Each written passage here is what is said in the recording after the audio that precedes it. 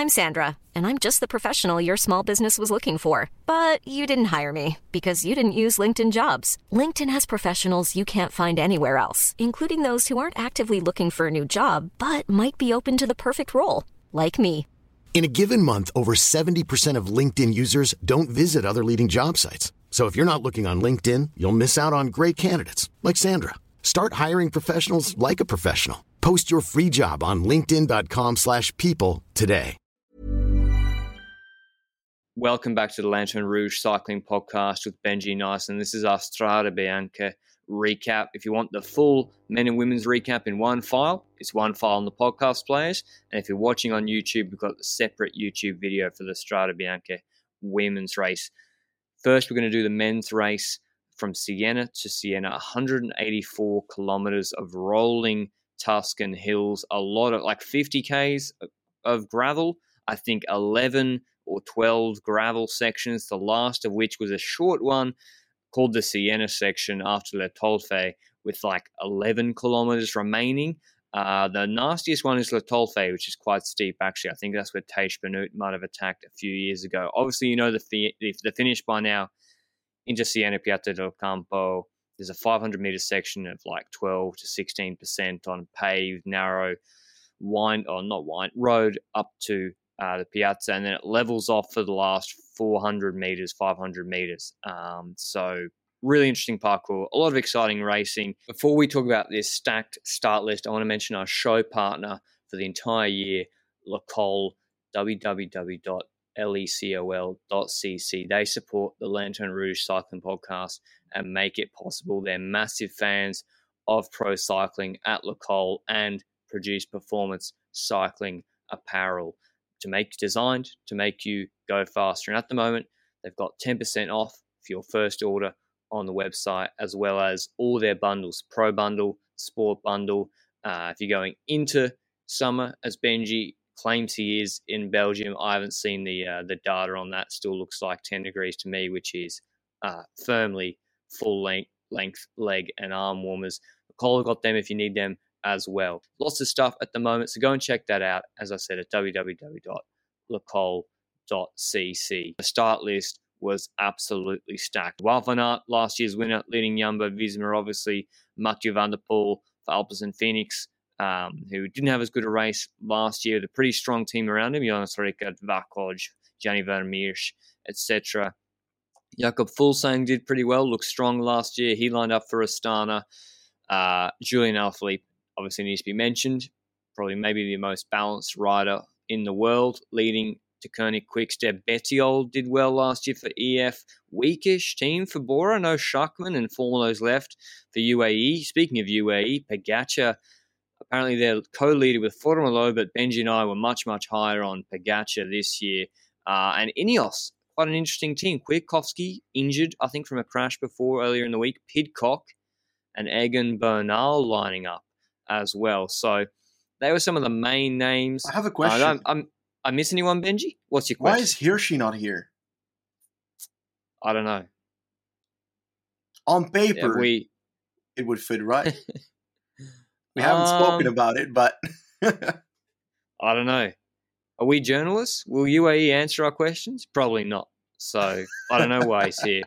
He's doing Catalonia, I think. But yeah, you're right. 184 Ks, attacks early. Should suit him. Punchy finishes. I would have picked him for top 10. I don't know how he handles on the gravel, Benji. Who knows? But pretty stacked field. I got to say, it was much stronger field than last year, I think, all around. And riders in better shape. I think it's in its normal time slot this year. In terms of the betting before the race, it was Alaphilippe, Wout van Aert, and Van der Poel, pretty much all about $6, give or take a few bucks each way. Wout van Aert maybe the nominal favourite, but they're all pretty close. No one could really pick between those three. I liked Wout van Aert. I didn't believe the Jumbo-Visma, he's coming from altitude and a bit overweight, comments, and we'll see how it played out in this race. Run us through how it started, Benji, and maybe as we got live coverage, what was happening. Yes, I'm not going to go into who was in the initial first breakaway in the race because eventually when the live broadcast started, they were already gone. And it really started and kicked off not so long after the broadcast started, with attacks from Andreas Kroon of Lotto Soudal, already showing the entire preseason that he's one to look at. And I'm looking forward to seeing what he can do in the rest of the Classic season. Johnny Vermeers and Serrano were following that. We spoke about Serrano as well in the Movistar preview. An underrated rider that comes from Caja was also, I think, 21st in Omloop Niesblad. So a Spanish rider on the cobbles, pretty good. I love it. Awesome. But we saw a crash not so long after that. We saw that UAE rider went down. People were questioning whether it was Polans or Pogacar. Eventually, a rider named Pogacar came from the back and came back to the peloton. So must have been him in the crash. And then a few kilometers later, let's say 60 kilometers to go roughly, we had consecutives attack. An attack left, an attack right, an attack left, an attack right. Because this is where the race really starts, with the majority of the sandy section, the gravel sections. And we're closing into like roughly 10 kilometers after that, we have the Monte Santi Mari. But those consecutive attacks actually led to something. And those attacks already included the big guns, because at a certain point you saw that Alaphilippe was in second wheel just behind Ballerini, trying to control a gap that was brought up by a few people attacking at the front, like Greg van Avermaet and so forth. And a good 2 kilometers later, a proper attack of Greg van Avermaet led to a bit of an attack of a larger group getting away. And it was a bit of a questionable thing, because I'll talk with you about it in a second. But Greg van Avermaet, Simmons, Asgreen, Formulo, Dole, Vos, Vakoc, Bilbao, Izagirre, Juniette, Stannard, Schmid. Those are all riders from different teams, which means that... Harper. Yeah, Harper as well. Actually, was it Harper or Vos? Because the thing he said Vos under the screen. I thought it was Vos or someone else. Or was it Vingegaard? Maybe it was Vingegaard. I don't know. Obviously, Harper and Vingegaard look exactly the same. Sorry, I interrupted you, Benji. Yeah. Did you think that that group was going to play a role? Because, like, you've got all these different teams. Well, what I didn't get was Jumbo-Visma put whoever the Jumbo-Visma rider, there was someone in yellow in that lead group. It's like Jumbo-Visma put a guy there, but then they're chasing. So wouldn't they just, if they're going to chase it, why not just leave him back in the group to help work for Wout van Aert? Jumbo-Visma, not paranoid. Paranoia is when you probably don't have a justification to do something. They were very attentive at keeping Wout van Aert at the front of the group. At this point early in the race. This is why Strade is such an exciting race, because it can pop off with 60 to go, 65 to go. And that's why on these sections, Jumbo-Visma were keeping Wout van Aert right at the front. Similarly, Alaphilippe was just following him. Bernal was right up there, I think. Bernal following Kwiatkowski, who was still there at this stage and staying up there. Pidcock was kind of mid-pack, I think. But no, I didn't think they were going to stay away, Benji, despite being threatening, mainly because Jumbo-Visma immediately decided to shut it down. And I think a lot of the riders there were just sent there to sit on, because they had like Asgreen and stuff were sent into that group so that they could then sit on, because they can say, oh, we were Alaphilippe behind. But if everybody does that, it's not going to go anywhere. But what did you think? Do you think it had a chance?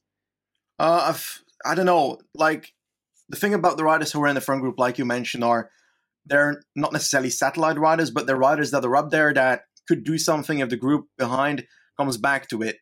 And that would be a good situation. But then again, this group had every team. So no team at the back was like, oh, I should really pace, until Jumbo to control there. And that was like, I don't know, 2 minutes later, something like that.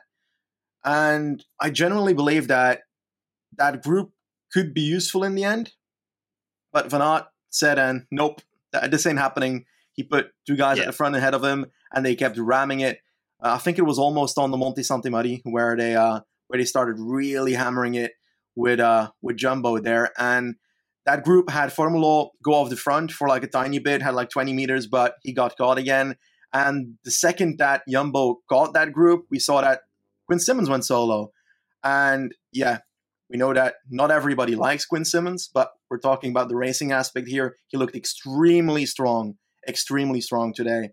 And it was Van Aert himself that took over the front of that group and started chasing Quinn Simmons, which I was like, oh my God, Van Aert must be feeling godlike today, because if you're going to start on the Monte Santi Mari, already pacing down Quinn Simmons with Alaphilippe in your wheel, with Van der Poel in a terrible position once again. Can we talk about that? Van der Poel's position on this one? I think that's why he was pacing. Yeah. But I think it was a reactive thing, Benji. I think he saw Van der Poel deep in the field and he's like, well, okay, this wasn't my plan, but if I could put a gap between me and Van der Poel with less effort than if he was right on my wheel, why not accelerate if I feel good? I think tactically it was a good move. Yep. And because Simmons had probably top 5 legs today. So, and I think the other riders know how good he can be on this sort of parkour. He looked so good at Bernard Drome, and this parkour suits him more. So I think it was good for Wout van Aert to follow Simmons. And how many Ks was that, Benji, when it kicked off? Like 50? 52? 51, something like that. No, 52. So already we're having race-defining selections. And when Wout van Aert starts to motor and move, it's a race-defining selection. Everyone has to kick into a gear. So that was pretty much... That formed a pretty large group, a strong group already of race favourites. And I think if you were watching the broadcast, you saw a rider in a red, white, and light blue tricolour national champs jersey bridging across to that group. And if you were attentive, it was Genietz, not Van der Poel. It was crazy, the Luxembourger. And everyone was like, what? And Van der Poel was so far back. But yeah, Genietz bridged across to them. Bernal, Alaphilippe, I think, were there. Pogacar was there with the Wout van Aert move initially. Pidcock and Gogol was there already, I think, quite quickly. Pidcock and Van der Poel were behind and quite deep, but we saw Van der Poel moving up through the bunch as if they were in a different race. Simmons was there already, obviously. And then, I don't know how many Ks later it was, Benji, but Van der Poel pretty much teleported. Suddenly he was in that front group and then Genietz was dropping off the back and you're like having to make sure it's not Van der Poel dropping. So basically Wout van Aert took that opportunity to create a split because he saw maybe a few rivals in bad position. He'd rather bring Alaphilippe with him than Van der Poel. And then what was the next? They pretty much rode together, right, Benji? And that was the right thing to do. They all just basically started rolling turns for quite a while. Yeah, and I think Fulsang was already off the back, Wellens was off the back, Greg Van Avermaet was off the back. Greg Van Avermaet looking extremely weak all of a sudden because it looked like he was following himself. And then, he like, boom, and was done. Genuinely, completely done. And the thing is, this front group, including Van Aert, Van der Poel, Pogacar, Pidcock, Genietz a bit, and then Genietz dropped, Bernal, Simmons, Alaphilippe, and Gogol. Well, it led to that group staying ahead for quite a bit. Like a good 20 seconds ahead of another group, including Fulsang, Wellens, and I think 2 riders from Quebec as well, Clark and Robert Power. Extremely strong ride as a team by Quebec, by the way, today. We mentioned it on the preview pod that this is an underrated team for these hill classics, and they will show that on Amstel as well, I think. But all in all, it kind of changed as well when Quinn Simmons had a puncture. That bike change, that tire change was awful to look at. Genuinely, it took decades. But I guess this is the story of rim brakes versus disc brakes. Am I dropping this in here?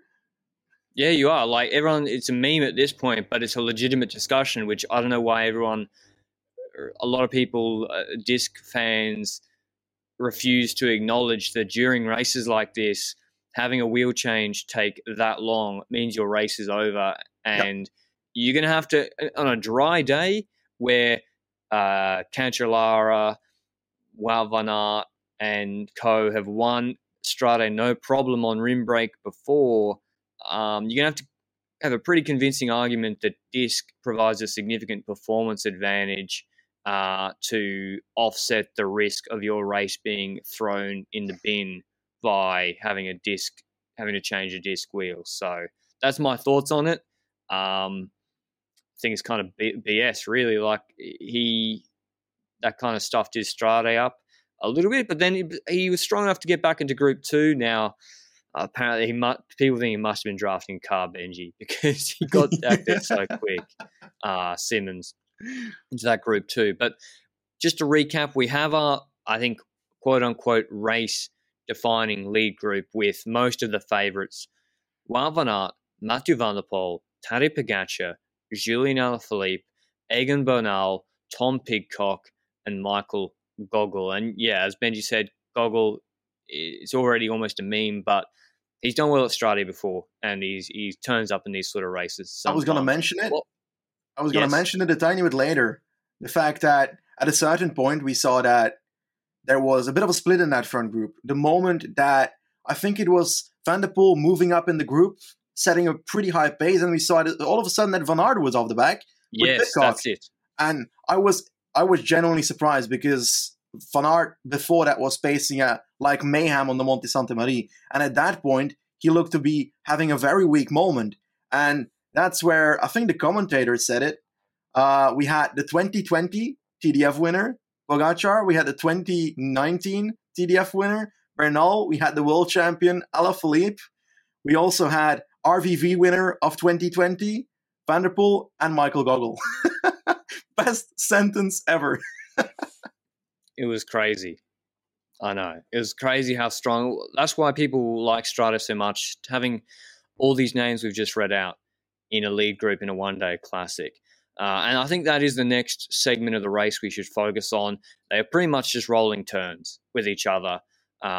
Everyone working, Ineos working. They had the only team with the numerical advantage, Pidcock and Bernal, but neither of them as strong as Alaphilippe, Wout van Aert, or Van der Poel. So rolling turns, and then, it was a Van der Poel acceleration, not an attack, followed by Alaphilippe, okay, and Wout van Aert was gone, Benji. And then I think Van der Poel knew that maybe Wout van Aert, they weren't lying about his legs not being so good. But what is the next? What's the next phase of the race that you think, Benji? When was that Van der Poel acceleration, the first one that split this race up again? Well, I can't pronounce this section's name. It was it the last one? I think it was El Tolfe, something like that. Le Tolfe. Le Tolfe. Okay, that's it. Le Tolfe. We had a section where it's kind of special because going into this section, you go into a bit of a descent before it kicks up quite like a wall. Yeah. All of a sudden. Perfect for Van der Poel. Exactly. Because you have obviously a pretty good speed already. Yeah, Van der Poel is the god of acceleration. And it's also kind of the same for Alaphilippe. So when those two accelerate, it's really hard for the others to try and follow. And I think we had a textbook acceleration from both, first Van der Poel with a thermonuclear attack, I'm going to call it that, because he stood up and boom, he was gone. Alaphilippe could not respond at all. Bernal was attempting to follow Alaphilippe, who was attempting to follow Van der Poel. The gap was instantly quite huge, and the rest was basically gone. Not kidding, 10 seconds into the rest instantly. And it was near crazy. Near the top, we saw that he had a good 25, 30 meter gap, I think, on Alaphilippe, who had a bit of a second wind on top and was like, I'm going to catch that wheel. And that's where a bit of a decision started happening for Alaphilippe, because he came to the wheel, Van der Poel looked back and was like, come on, it's your turn, take over. And Alaphilippe did not take over. And that is the only reason, I think, that Bernal was able to come back to that. Yes. You have a bit of doubt in Alaphilippe there, if he should take over. I don't think it was doubt. Yeah, okay. Well, okay, so Le Tolfe, as Benji said, you hit this wall, perfect for the bigger guys. I think, someone correct me if I'm wrong, Cancellara has attacked there before. Him and Sagan might maybe have gone head-to-head there before in 2016. And we saw that Van der Poel's acceleration, no matter how hard anyone tried, no one can match it for the 400 meters he is accelerating. Yep. You have to claw him back. And I think Alaphilippe was gassed, bridging across to him. And he was like, I cannot pull through, let alone attack. So I don't think he was trying to play coy at that point, Alaphilippe. I think he was cooked. Or not cooked, but he'd been put on the limit by that Van der Poel attack, which is Van der Poel is actually built different compared to he or she, Pogacar, Roglic, sort of puncher, Mike Woods acceleration. We're talking different levels here with Van der Poel going up a short power hill like that. Bernal, bridged across, but I thought he was going to, because Alaphilippe, even if he wasn't gassed, tactically should sit on Van der Poel. If Wout van Aert is off the back, then Alaphilippe just wants this to come together theoretically, to the base of the Piazza climb. And so Van der Poel should pull because he should then try and attack Alaphilippe later. So I thought Bernal was always going to come back still crazy strong from Egan Bernal. Like, he did well at Trofeo La Guelia. If you saw that midweek race in earlier in the week, it's near Genoa maybe. Looked crazy strong there. And now we have our trio at the front of the race. Bernal, Alaphilippe, and Van der Poel. What a trio. World champ, cyclocross world champ, and Tour de France 2019 champ. 10 Ks to go. Bernal wasn't pulling, probably because he was tired, but mostly because it tactically made sense.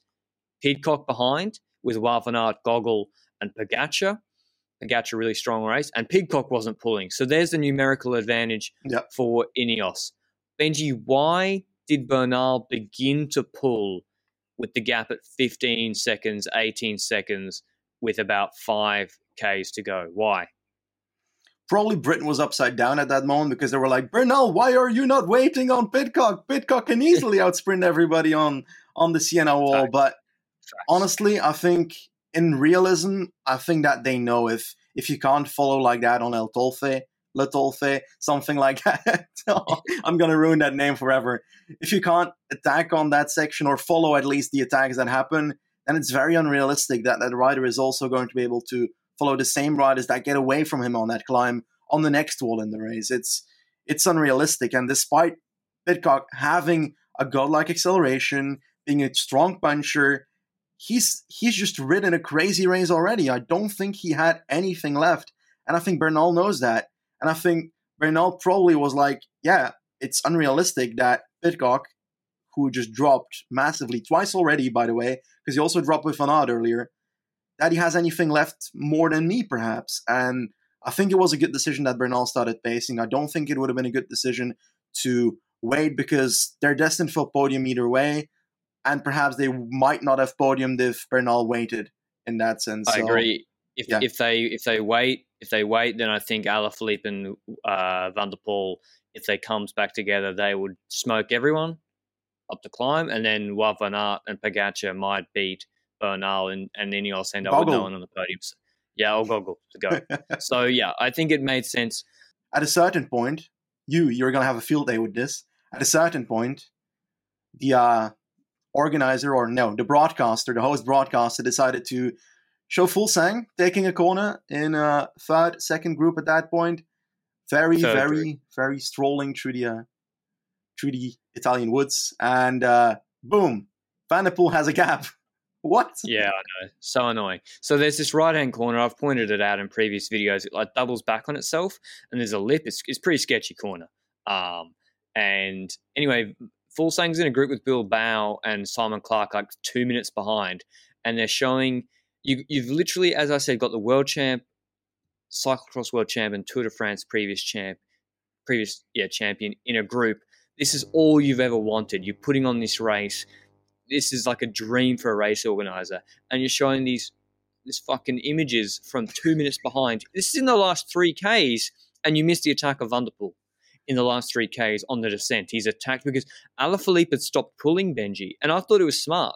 Alaphilippe's like, well, I got a big enough gap, an arc group. If they even catch us, they're going to be cooked, and I can dust them off in the Siena climb. I got to make sure that Van der Poel doesn't attack me on this descent. So Alaphilippe was laying off, not pulling. Bernal was doing a lot of work, actually. I think just wanting the podium, as you mentioned.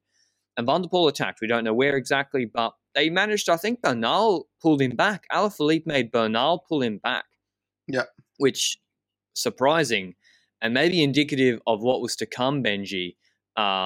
So they brought Van der Poel back. 1,500 to go. Alaphilippe, I was thinking, he's played this so smart. He's made Bernal work too much. Van der Poel's had to attack just in the last 2 minutes before the final climb. This is really good for Alaphilippe. Van der Poel begins pacing 1,500 meters out under the Flamme Rouge, still pacing. Alaphilippe second wheel, Bernal third wheel. They start the climb proper, turn left, and they turn right. Then they're on like the steep section. You know what I mean, up to Siena. After the Piazza del Campo, where all the photographers are lining on the right and left. And then Van der Poel's just going his pace. And you got to remember, this climb is not so long, and it flattens off at the top. 500 meters of flat at the top and a descent. And so Van der Poel's going his pace. No one's attacked him. Alaphilippe maybe goes to the right-hand side of the road. And with maybe 300 meters left of the climb proper, Van der Poel actually thermo-biblical attack. Like, I've done some mean titles in my videos before, but this is probably the craziest attack I've ever seen. Just full-blown, as if he's going up those ramps in the Cyclocross World Champs in the sandy place near Benji's house. He lit this Sienna climb up like it was one of them and gapped Alaphilippe and Bernal. Like, it was already over. I was like, holy shit. Because the thing is, it was like on the Le Tolfe acceleration, even if Alaphilippe had great legs, he can't follow when Van der Poel is sprinting. So he needs to claw it back later. But the climb finishes. Yeah. So by the time he's finished his sprint, it's flat now, and then it's very, very difficult to come back on the flat section. It's so twisty in Strade with the descent at the end. So, like, where do you rank? Is that one of the craziest accelerations you've ever seen in cycling, Benji? I think yes. Like, I can't remember too many bigger ones, to be honest. It's like, this will be remembered, that's for sure. And usually this will go up there with Cancellara against Boonen. Yeah. It's up there for me. Certainly. I think this even looks more impressive, and that's from someone that lives in Flanders. So the Tour of Flanders is usually pretty special here. Yeah, that's crazy. Honestly, absolutely crazy. So it goes without saying, Van der Poel then strolls in for the win, zips the jersey up. Thanks for coming. First, 5 seconds ahead of Alaphilippe second. They gapped Bernal, who I think knew he was never beating both of them on that finish, taking a fantastic third. Yeah. Taking Bernal 20 seconds back. We'll get to him in a second, Benji. We'll talk about the Giro in a second. Wout van Aert fourth, 51 seconds back. I think still a fantastic performance from Van Aert. He's just come off altitude. That's great. Pidcock fifth, 2 Ineos in the top 5, 54 seconds back. Goggles sixth, Pogacar seventh, Simon Clark 8th, Fulsang 9th, Bilbao 10th, Simon Carr for EF 11th, the Brit, who I think cost himself a top 10 by working too hard in the chase groups, and Robert Power 12th. 3 Quebecer Assos in the top 12. That is very good for them. None in the top 5, but still really nice performance from them. Tactically in this race, Benji, did anyone make any mistakes? Did Wout van Aert accelerate too early? I think discussing tactics is almost a waste of time. If Mathieu van der Poel comes to a race like this with those legs, like, legit, what can you do? Like, he made tactical mistakes. He was out of position with 55 Ks to go. You need a top level Wout van Aert of 2020 to beat this on this parkour, and that was not there. Maybe even that wouldn't be enough, honestly. I don't know. Like, I genuinely don't know, but I love it. It was crazy level. Yeah. But that's why this Strade Bianche will go down in history. I think such a diverse and strong top 10, and just a crazy performance from Mathieu van der Poel, who's now won, what's he won, Benji? Ronde van Vlaanderen, Strade Bianche, Amstel. Cyclocross World Champs, Amstel. It's pretty good. UAE Tour Stage 1 before he had to leave. He was going to win GC at UAE Tour. He's going to hang on Hafid, we thought, before he had to come back. Like, can we talk about the fact that every single time Van der Poel wins, it's in a super extremely impressive way? Like, he doesn't do average wins. Like, he doesn't want to do average wins. Even the UAE Tour sprint was pretty damn impressive. Like, every single one, like the Tirreno stage last year. Bloody brilliant. I don't get it. It's like he plans it out. I'm going to win that. I'm going to win that in that fashion. Love it. I just think he just has so much confidence in himself. Tour of Flanders, he's like, I don't need to attack Wout van Aert. I'll beat him in the sprint. And Strade today, Alaphilippe's the best puncher in the world, you say? Okay, I'll just go to Piazza del Campo, climb with him, and I'll absolutely smoke him. Won't be a problem. He said after the race, Mathieu van der Poel, Strade Bianche is one of the races I really wanted to win. It's really cool to win it today. I felt pretty good, so I launched an attack in the last gravel section. Then we had a strong ride with Bernal and Alaphilippe. I had enough left in the legs to go solo in the last climb. It's amazing to finish it off this way. Well, you better make a lot of money now, Benji, while he's riding, because there won't be a big career, I don't think, in broadcast TV afterwards for Van der Poel. No, it's probably a bit harsh. He probably had the mic stuck in his face straight after the race. Let's talk about Bernal, third. We're massive nerds, and we go and look at Bernal's Androni years where he's coming top 3 in GP Industria Artigiano in like 2018. He's always been nice in Italian races, I thought. And Milano Torino. Oh, no, Torino's not a good example. But Montalcino Giro bench. Still, a podium at Strade, does that exceed your expectations given the field today? Yeah. I had that place set out for Pogacar to do it, and Pogacar couldn't do it. Bernal could. So I didn't expect that from Bernal. I'm glad he can, because he's such a nice guy, like genuinely. And somehow when a rider is a nice guy, I am supporting them in whatever they do these days. So that's what I love. And he's also just the rider that he's a racing type of rider. He's not really the rider that when he's in a breakaway, he's going to play it extremely tactically. When he's racing, he wants to race, he wants to make a fun ride, and he wants to do it pretty cool. And I think I'm happy that he's top 3 here. I hope that he keeps a similar form for the Giro so that we can have a nice battle with others. Hopefully it's not too good for the others. Again, hopefully it's not too good for the others. Montalcino with this form, I don't know who's going to beat him from the people that are riding for GC. No, I don't see it happening. I hope, well, it's harsh to say, but I hope it rains on Montalcino, not for crash and such. We hope to avoid crashes, but it obviously gives such heroic views. And I think Bernal would like that as well, because that'd be awesome. I think he likes the cooler weather. And Montalcino stage, if people don't know, it's like a Strade light stage in the Giro this year. And yeah, Cadel Evans, they had a stage like that was extreme. It was like literally Strade, but harder than Strade in the Giro when Cadel was racing. And it's one of the craziest stages ever. Cadel against Vinokurov battle. But yeah, they're gonna have that stage in this year's Giro, but not as hard. And Bernal, based on today, is going to do very nicely there. Wout van Aert, are you concerned as a Belgian Benji, or still a nice performance? And he's not peaking right now. Honestly, like, my Belgianness actually has never pulled me towards Van Aert more than Van der Poel. I don't know why, but I enjoyed it. It is true. I love Van der Poel and what he does, because he's an extremely nice guy next to it. He's a down-to-earth guy next to it. He's honest whenever something is going pretty badly. Wout van Aert is that as well, but I don't know why, but somehow I was attracted more towards Van der Poel throughout their careers, which is going to get me in jail here. So this is the last podcast I can do without jail bars behind me. But either way, I think that Van Aert doesn't really need to be concerned. It's his first race. He can build it up. It's still a long way to go until we get to Tour of Flanders and such. We've got Tirreno first, his first try at GC. I don't think that's going to happen with this form. No, honestly, like it won't be terrible, but I don't believe he can hang on to the big climbs like this. But it could be wrong, but I don't see it happening.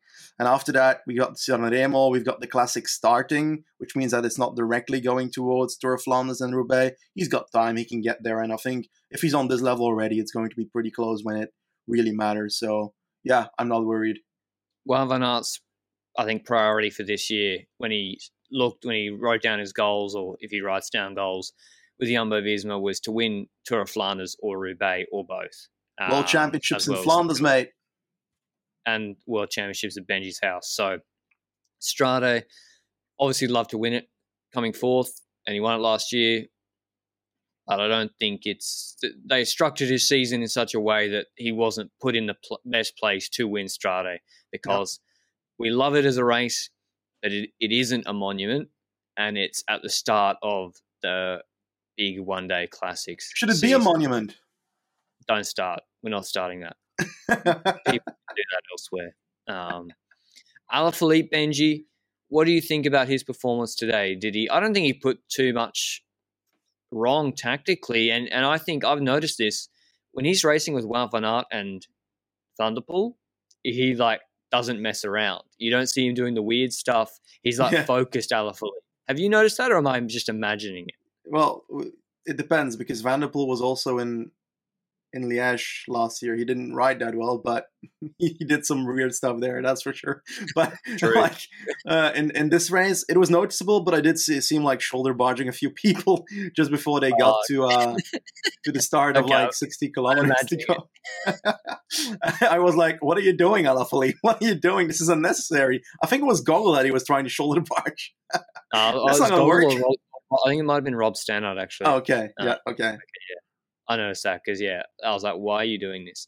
But tactically, he was in good position. He followed Wout van Aert's move. He was right there. He didn't have to expend extra energy. He laid off Van der Poel, followed his attack, which Bernal closed down. I think he didn't really put a foot wrong, and he just got beaten by the better guy today. Yep. So I think so as well. That's really a more simple race in a sense than the women's race. But we hope you enjoyed it.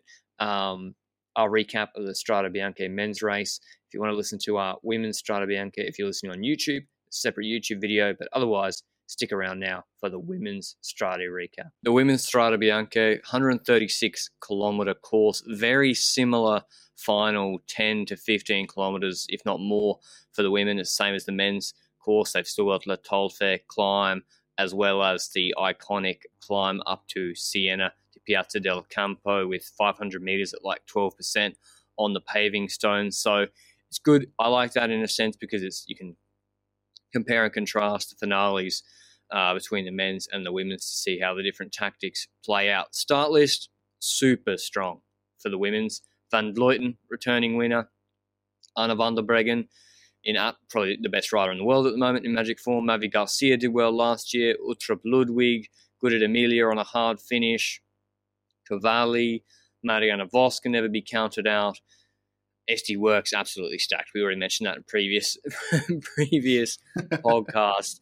Neve Fisher Black, Vandenbroek Black, Mulman Passio, Cecchini, Vollering, obscene team. Elisa Longo Borghini, Van Dijk, Cordon Rago is a pretty nice team from Trek, maybe the second strongest all round. Lippert and DSM, Lippert probably their leader, maybe with Flochi Mackay, Nui Adoma, Barnes, Michaela Harvey for Canyon Schramm, and Brandauer, probably the leader for Chera Tizit, WNT Pro Cycling.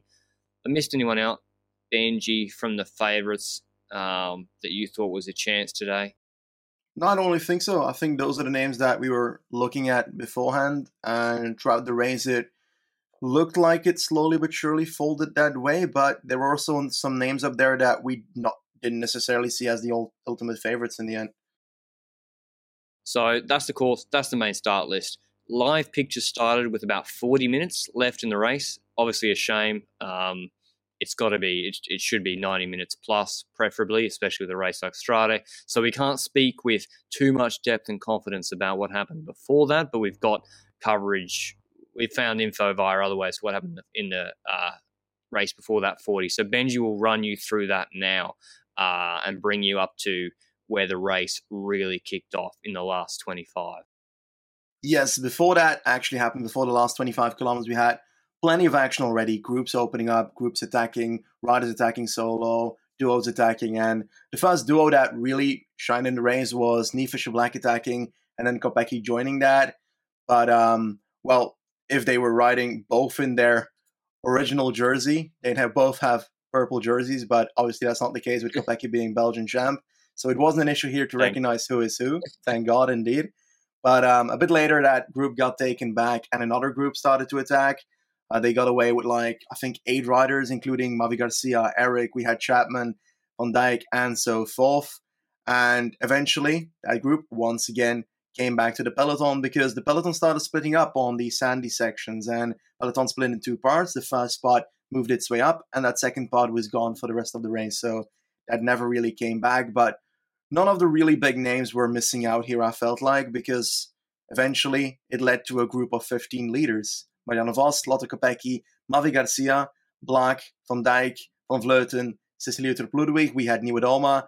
Stiltens, we had Vollering, Elisa Longo Borghini, Van der Breggen, Spratt, Moman Passio, and Cavalli. So multiple riders from multiple teams. For example, Cavalli and Utrup Ludwig in there as well. And obviously quite a few names of SD Works as well. So yeah, those teams had multiple riders, Trek as well with Van Dijk and Longo Borghini.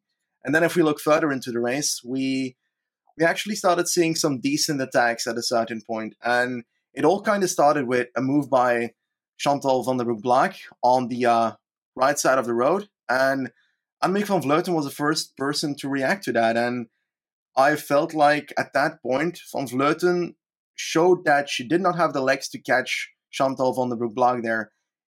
There was just not enough energy in there. And it looked like she was trying. So either she completely faked that or not, depending on what happens in the rest of the race, of course. But at that point, I was like, oh my God, Van Vleuten might actually not be where I expect her to be today. And she could not close Van der Broek-Blaak, or decided not to close Van der Broek-Blaak there. Kopecky was the next one to bridge, and eventually that attack by Blaak was taken back. But, well, it looked like Van Vleuten threw a bit of sand. Let's stay in the Strade Bianche form here. She threw a bit of sand in the eyes of the others and myself here, because I was not expecting her to attack at any point at that point. After that, a bit of a rejection to trying to catch Chantal van der Broek-Blaak there. And surprisingly, on the section that fits her the best, an uphill section, also gravel roads again, she decided to attack. And, well, it's the typical Van Vleuten attack, pacing hard at the front of the peloton on an uphill section so that others need to perform extreme watts to try and follow. And it looked like a few could follow, and that included Kopecky first, who seemed to be one of the stronger riders in the race at that point once again, after earlier on being in the breakaway, and then also Marianne Vos. But Kopecky unfortunately had a puncture, which is a sad part here. At first I was like, oh my God, she's got a chasse patate, as they say it in Dutch and French. And eventually she had to drop back because of that puncture, was completely out of the race. But yeah, two riders were off, Marianne Vos, and we also had the Van Vleuten off the road. And at that point, did you think that attack was going to make the decisive move for the race, or do you think that the second group was going to be able to catch back up? No, I didn't think it was going to stick, because for a few reasons. So what are we with, 12 Ks to go, Benji, 11 Ks to go. There'd been a few softening attacks, as Benji mentioned, from Van der Broek-Blaak and co. But the leaders were all pretty much keeping their powder dry. Van der Breggen, Lisa Longo Borghini had attacked once, but she can attack multiple times. So the fact that people were fresh behind and there were so many favourites, as well as SD Works having numbers, having following Van der Breggen and Chantal van den Broek-Blaak and Mulman Passio as well, which is kind of terrifying, as well as probably got their whole team, the whole team in the group just about. They had those four riders, and as well, Marianne Vos was sitting on. So do you think that was the right thing to do for Marianne Vos, to sit on Van Vleuten at that point with 10, 11 Ks to go? They've gone clear of the SD Works, Trek, FDJ, power structure behind them, neither Vos nor Van Vleuten having other teammates. And I think it's pretty clear that Van Vleuten doesn't have the legs right now to the level she did last year, where she was just imperious. If you were Vos, would you have sat on, Benji? Would you have contributed 30%, 50-50? What would you have done, or if you were her DS? Well, at least 30%, I feel. Perhaps 50%, I don't know. I think that Marianne Vos has a pretty good uphill kick as well, so I wouldn't be scared in the situation of Marianne Vos here. Perhaps it looked like she kind of expected Van Vleuten to be on a higher level or something when she was with her, or she had trouble already on the climb before and decided, oh, if I end up having to beat Van Vleuten in the end, I need to have energy more, then that decision is understandable. But it looked like she was in okay shape, and it looked like they both were in relatively okay shape at that point. So if I was Marianne Vos in that situation, I likely would have made the decision to work together with Van Vleuten, because, as you say, SD Works is behind. That's the main competitor. Like, the entire team is the main competitor for you, because that is the team you need to kind of kick out of the race to have a 1v1 battle against the others. And you are in that situation, then you've got a bit of a gap, and it was a pretty serious gap at a certain point. I think 20 seconds max there. Yep. So 15, it was solidly 15 with 10 Ks to go. And then I think Van Vleuten maybe just stopped pacing so hard. I don't know. I mean, another thing I didn't understand behind was a lot of the teammate or riders like Nui Adoma and Sprat, I think without teammates in the group, were helping SD Works or doing a lot of the pacing, particularly Nui Adoma. And if I'm them, nah, I'm looking at Van der Breggen and saying, no, you're going to have to chase Voss and Van Vleuten. You have to. And I think that was a bit of a mistake from Nui Adoma, who may have cost herself a podium position for this race. But either Van Vleuten chilled out and was like, oh, I'm going to just end up bringing Voss to the line, or I'm wasting my time here, or maybe the chase behind was too coordinated. But they got caught with 9Ks to go, and we had a group of 12 leading into Siena, pretty much all the favourites. They stayed together for a few more Ks, and I thought SD Works were going to ride it in, Benji. What I thought they were going to do was pace with Van der Broek Black on the front, and then up to Siena, keep it all together, and then up to the final climb, set pace on the climb really hard with Vollering, and then either Van der Breggen could let her wheel go or Van der Breggen could attack over the top of her. I think that was a pretty fail-safe strategy. Yeah, exactly, like Flèche Wallonne, except this year they're on the same team. And it was pretty successful at Flèche Wallonne instead of Van der Breggen having to pace the whole time. But they didn't elect to do that. Now, what they did make sense too. They were like, well, Vollering and Van der Breggen are going to be super strong on the climb. We still got riders with multiple teammates in this group. Cavalli with Uttrup Ludwig. Uttrup Ludwig, got to respect her on a climb like that. Super light, good at Giro dell'Emilia. Van Vleuten's still there. Voss might have still been there. Nui Adoma. So SD Works were like, let's use our strength in numbers. And they attacked again with 6Ks to go. Chantal van den Broek Black, winner of Flanders last year, winner of World Championships previously. And I think SD Works were saying, well, Van den Broek Black is not even our first or second best on the final climb, so let's spend her energy. But then Elisa Longo Borghini bridged to her really quickly. Yeah. The Italian champion, has started to work for her. So if you're SD Works, you think they did the right thing, Benji, then telling Chantal van den Broek Black to sit on Elisa Longo Borghini. And was Ellen van Dijk still in that group? I think she was. Van Dijk was still in that group, yes. She even do you tried think to bridge Longo up at a certain Borghini point. made the right decision? I believe that, I believe she did.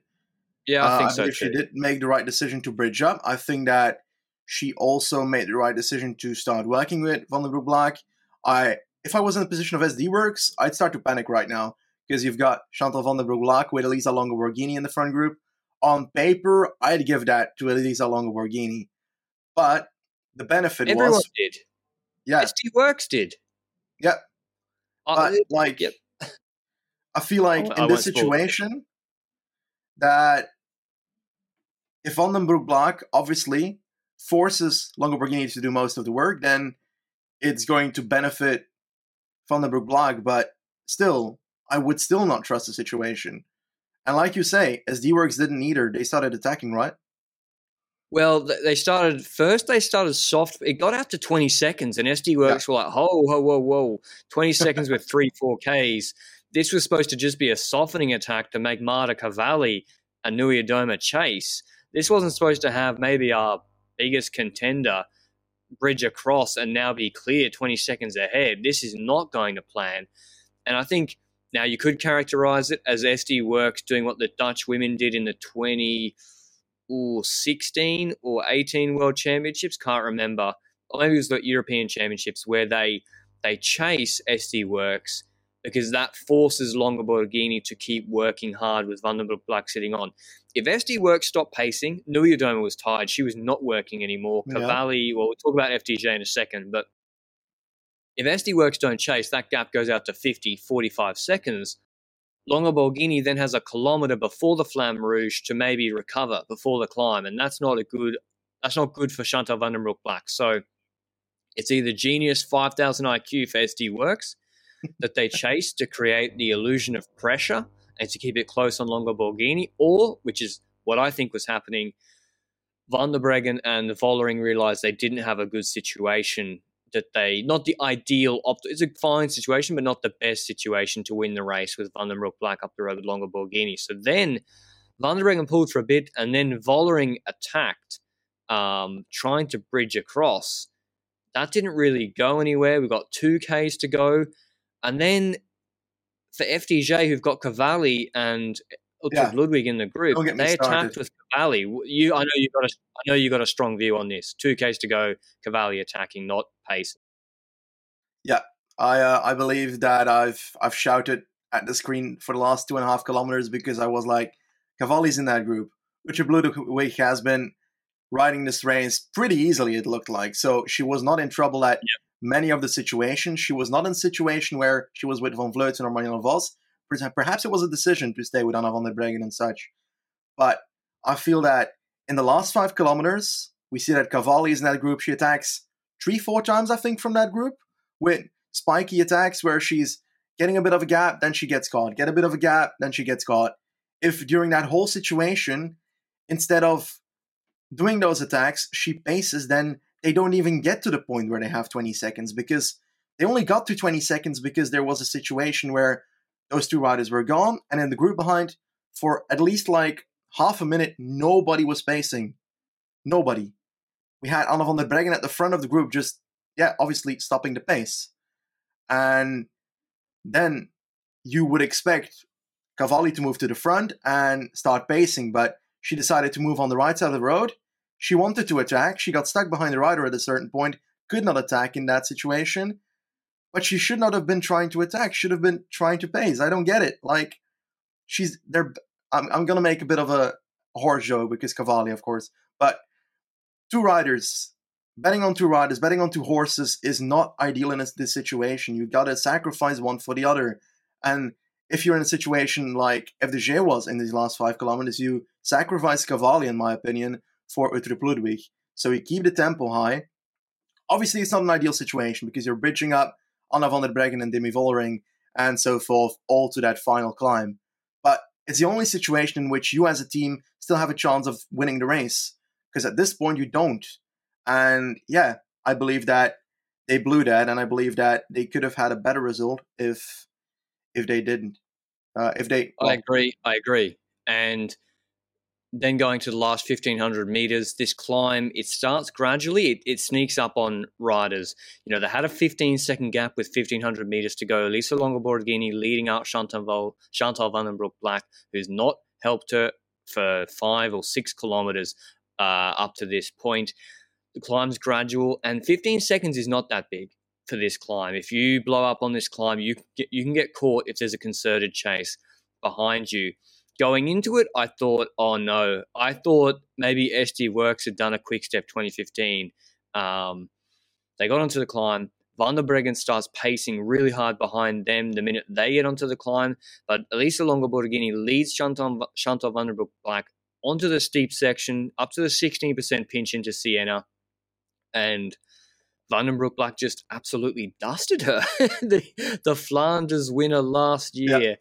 Picked the steepest moment. I think she got a read on Elisa Longo Borghini, kicked to her right-hand side up to Siena, Piazza del Campo, and put a massive gap into her very, very quickly. I thought Van der Breggen was even going to be starting to close down Chantal van den Broek Black, but she wasn't able to. It was still a very solid gap at the finish. I think she did the climb at a decent pace. So Chantal van den Broek Black, the surprise winner of Strade Bianche 2021 women's edition. Longo Borghini holding on to second, 7 seconds behind, and that is just a reflection of how difficult this race is, and even the last 7 kilometers, that even if on paper you're the better climber, the lighter, smaller rider for that finish, if you've been having to do a lot of work, and Chantal van der Broek Black had to do a fair bit of work, but it was earlier attacks in the 10, 15Ks to go region. You know, you can still lose this race. Van der Breggen third, 2 SD Works, 2 Dutch riders in the podium, 9 seconds behind Van den Broek Black. Van Vleuten kept riding hard to the line and came fourth, just ahead of Ludwig, who sat up, who should have got fourth. She came fifth. Vollering sixth. Marianne Vos, second group, 7th, 23 seconds back. Cavalli 8th, 27 seconds back, proving Benji's point that even if she had bridged, she wouldn't have been good enough on the climb anyway. Nuliadoma 9th and Ellen van Dijk 10th. And just, I was going to say, Benji, I thought SD Works were going to quick step 2015 it. It all ended up rosy for them. But, yeah. And I was saying that live in the to people on Instant Messenger, and I don't think I was wrong. This is a quote from Chantal van den Broek-Black after the finish. "I'm surprised and extremely happy. This was not the plan, but my win is due to teamwork. I had the instruction from the team to not ride at the front. I didn't think I'd drop Elisa Longo Borghini in the final climb, but I did." This is a very big day in my cycling career. So I love it. So it goes to show that she had fantastic legs. She said that after the race, but I feel like SD Works played with fire today, Benji, and it could have backfired. But what an addition. Any other tactical things you'd want to point out that SD Works did well, other teams didn't do well, etc.? How did you think this final 10 kilometers could have played out differently? Or what? No, sorry. The point I'm trying to make is, Benji, what could someone else have done to make SD Works not win today? That's actually a difficult question. It's a big question. If I had the answer, I'd be the yes at one of those teams at this point. But Trek would give you a contract. Yeah, I don't think I've got the answer, but I do have the answer to the fact that, well, it's not an answer, but it's just an obvious fact that I'm going to once again prevail here. I'm going to announce that once again it's a teamwork and the over dominance by SD Works that brings them to these situations, because it's the only team that has 4 or 5 riders in those kind of groups up there always. And every time they do that, they've got so many candidates to punch in an attack on the left, punch in an attack on the right. And the other teams just don't have enough riders to combat that. And there's back 50 Ks. Yeah. Not even the finish. Yeah. Sending Niamh Fisher-Black into a break with Kopecky, you got to respect those 2 riders. And that meant, I presume, we didn't see the images, I presume they got to chill and didn't have to chase. So that kept there's riders then 4 in the finish fresh for the finale. So it's all day dominance. And I don't know what you can do. Honestly, I think Elisa Longo Borghini played it right. I think on a different day, she might have been better than better than Van den Broek-Black. The problem was, Benji, if she waited she eased up in the last 1500 to get some rest. Well, she only beat Van der Breggen by 2 seconds. So that's the problem. You rest up, you get Corvée and Van der Breggen, Murderhoy dominance. That applies here to the same finish in Siena. So I think Trek did a pretty good job. Vos, do you think Vos has lost a bit, Benji?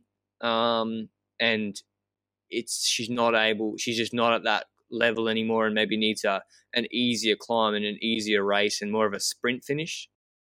Yeah, perhaps that's the answer to this. Perhaps the attack of Vos and Van Vleuten would have been the attack that could have brought this race forward, with SD Works being in more trouble there. Because in that situation, if Vos actually worked, like we mentioned earlier, then that group would have stayed way longer. But obviously that did not happen, and the rest came back. And that's the only situation in which SD Works was not at the front of the race today. So I think that's the only moment that they could have sidelined SD Works a bit. But then again, they've got 4 riders at the back, possible to chase. Then, yeah.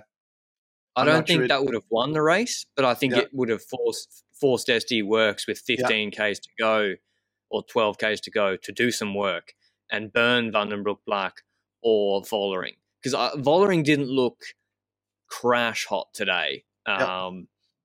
She got beaten by Ludwig. I think Vollering, it would have forced SD Works to do something, and maybe another team could have attacked. I think Ludwig did exactly what she needed to do. Obviously, she didn't ride in for 4th, but for Ludwig to win, she has to mark Van der Breggen all day. Smart. That's exactly what I would do if I was her. And hope I get lucky or something goes my way in the finish where, she's going to be, I think, top 3 if they all came together after an easy race on that Siena finish. she's in it with a really, really good shot for the podium. So I think she played it right today, and I agree with your comments about Cavalli. I think if Cavalli had ridden it in Benji, then they catch Elisa Longa Borghini, then Van der Breggen probably still comes second, and then Ludwig should have been. Yeah, then Ludwig would have been sprinting for third for the podium. Yep. So I think that actually did make a difference. But pretty exciting. I mean, not pretty. I thought that was a really, really exciting last 25 Ks, Benji, or 20 Ks that we got to watch. Shame it wasn't more, but a lot tactically to think about. Like, do you prefer these big groups compared to the men's is usually sometimes 3 or 4 riders? I don't know, because like it depends on the edition as well. I think last year we had an extreme edition in Strade men's. True. And women's Strade as well, to be honest, where it's just singular riders everywhere. And a few years ago, 2017, we had a Strade men's edition where it was basically an entire group that went into the last 10 kilometers, and Kwiatkowski decided to attack, and the race was pretty much over. So I don't know. It really depends on the decision. I prefer the ones where we can either go for something extremely cool happening, like last year in Strade men's, which was not necessarily the most tactical victory by Van Aert. He was just plainly the strongest in a race of attrition. And then you have something like today in the women's race where it's more tactical. Like, those two are the two I like. I don't really have a preference one over the other. That's what I like seeing. I just don't like a boring race, and we didn't get that today, so that's awesome. Yeah. This women's race is exactly the same as men's Strade 2013 when Liquigas sent Moreno Moser up the road when they had Peter Sagan. He was like the shortest favourite, i.e. Anna van der Breggen. And they sent Moreno Moser in a break up the road. It meant Sagan got to sit in and chill. And then Moser ended up winning. It's really surprisingly attacked because Moser then sat on the breakaway guys. Because same like Van den Broek Black did on Elisa Longa Borghini, dusted them all off in the finish, and then Sagan like absolutely launched up the final climb and got on the podium as well, I think. So it's a tried and trusted tactic if you've got team strength and the strongest rider in the race. It seems to be, and this is what Wout van Aert doesn't have. And this is why FC Works are going to continue being so successful this season. It's because this tactic is almost impossible to combat. If you can throw riders in a break or in attacks who are not just sacrificial lambs, who are good enough to win the race themselves, and you've still got the strongest rider behind, I mean, I'm going to have to go and do some deep dives and think about how other riders can win this race or win races if they're not named SD Works, because, it's tough. But I hope you enjoyed this recap. We really enjoyed doing it, and we'll see you for the next one. Ciao. Mom deserves the best, and there's no better place to shop for Mother's Day than Whole Foods Market. They're your destination for unbeatable savings, from premium gifts to show-stopping flowers and irresistible desserts. Start by saving 33% with Prime on all body care and candles. Then get a 15-stem bunch of tulips for just $9.99 each with Prime. Round out Mom's menu with festive rosé, irresistible berry chantilly cake, and more special treats. Come celebrate Mother's Day at Whole Foods Market.